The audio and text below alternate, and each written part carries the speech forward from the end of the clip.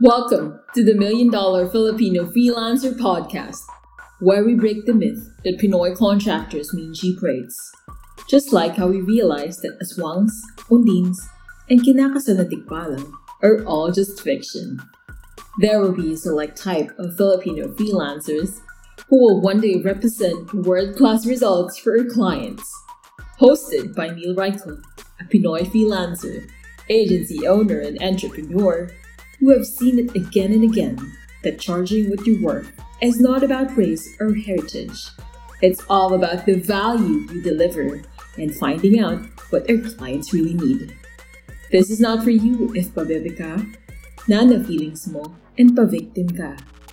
If you want to know the working strategies on how not to be a purita and position yourself during conversations where you don't need to explain what you charge, then we invite you to subscribe and watch out for our weekly episodes. Oh, tama ng overthinking. Let's start? Let's go! Proceed with caution.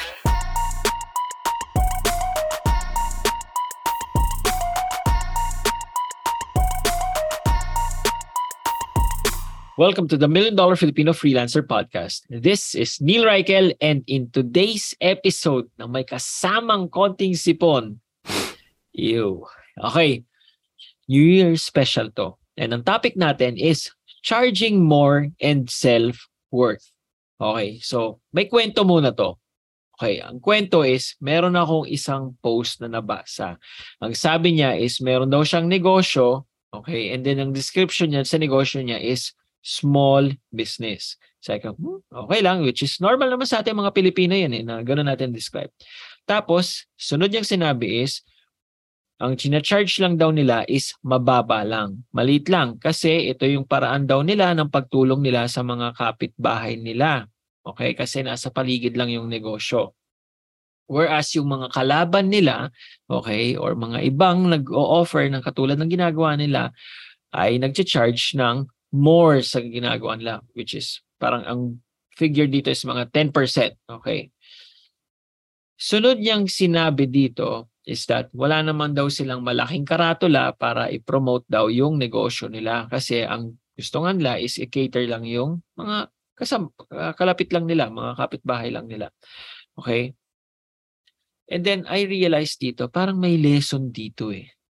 Overall, okay, etong post na to had nothing to do naman talaga. It was a totally different story, pero I saw something else in that post.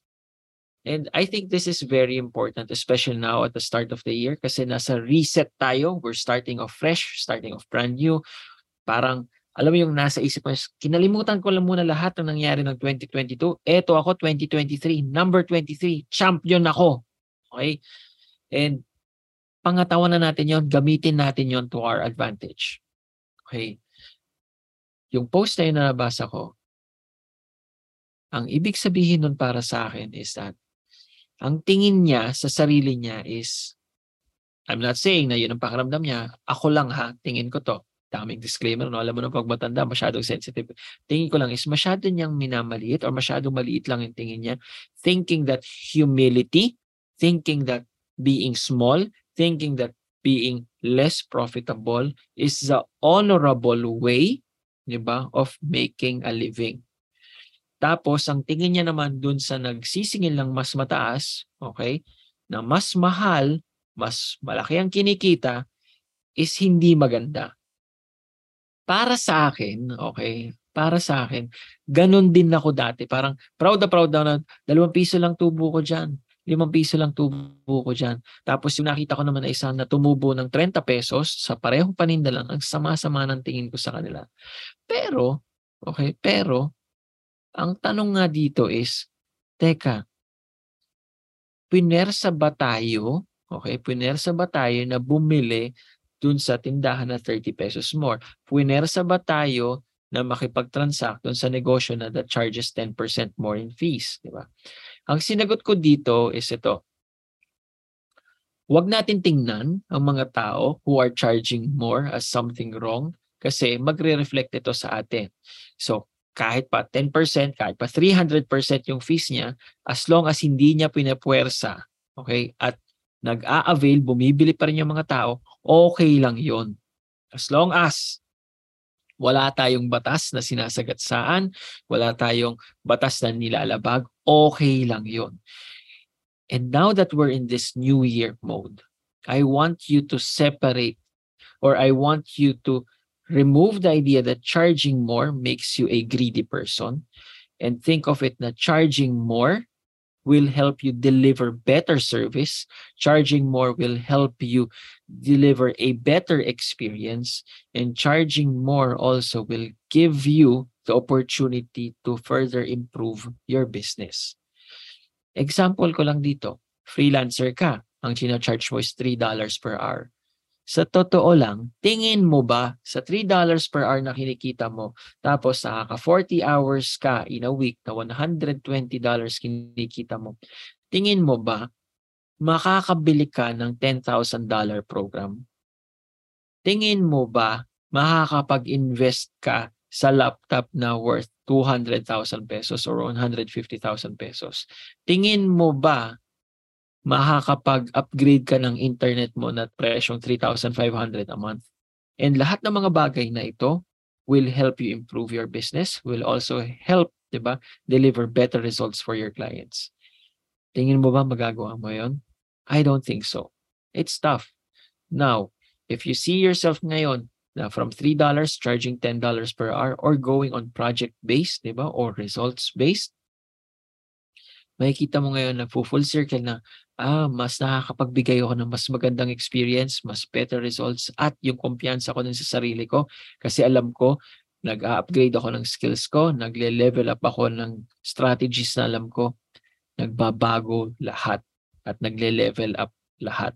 Pati yung mga clients ko, imbis na ito lang kinikita, mas lumalaki pa ang kita nila dahil nakita ko, naintindihan ko yung self-worth ko. Okay? So, now that we're in the new year, now that we're in the reset mode, now that we're in this stage, I want you to understand now wherever you are in your life right now has nothing to do with where you want to be in the next year, in the next 6 months, in the next 90 days. Okay? Where you are right now should only be the baseline and should serve as the trajectory. Parang ito yung pinaka-trampoline mo, papunta ka dun sa kung saan mo talaga gusto. And pag-uusapan natin sa next couple of episodes, the word na realistic. Pero ngayon, focus muna. Ano ba yung worth mo? Okay? Ano ba yung self-worth mo? And then ngayon, yung pag-charge more, baguhin na natin yung pag-iisip na yun. Hindi masama ang pag-charge more. Masama lang ang pag-charge more if you're not delivering a better service, you're not even offering convenience, you're not giving a better result for your clients. That's it for this episode.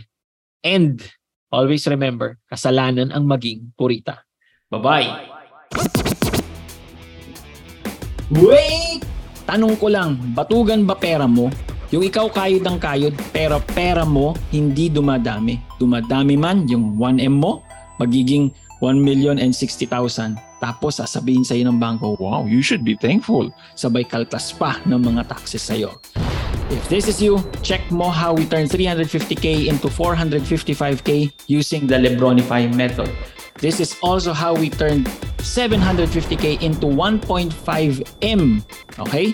Check mo in the link in the description. Check mo also how we turned 750K into 1M in less than a month. Link is in the description. It's called the Lebronify method.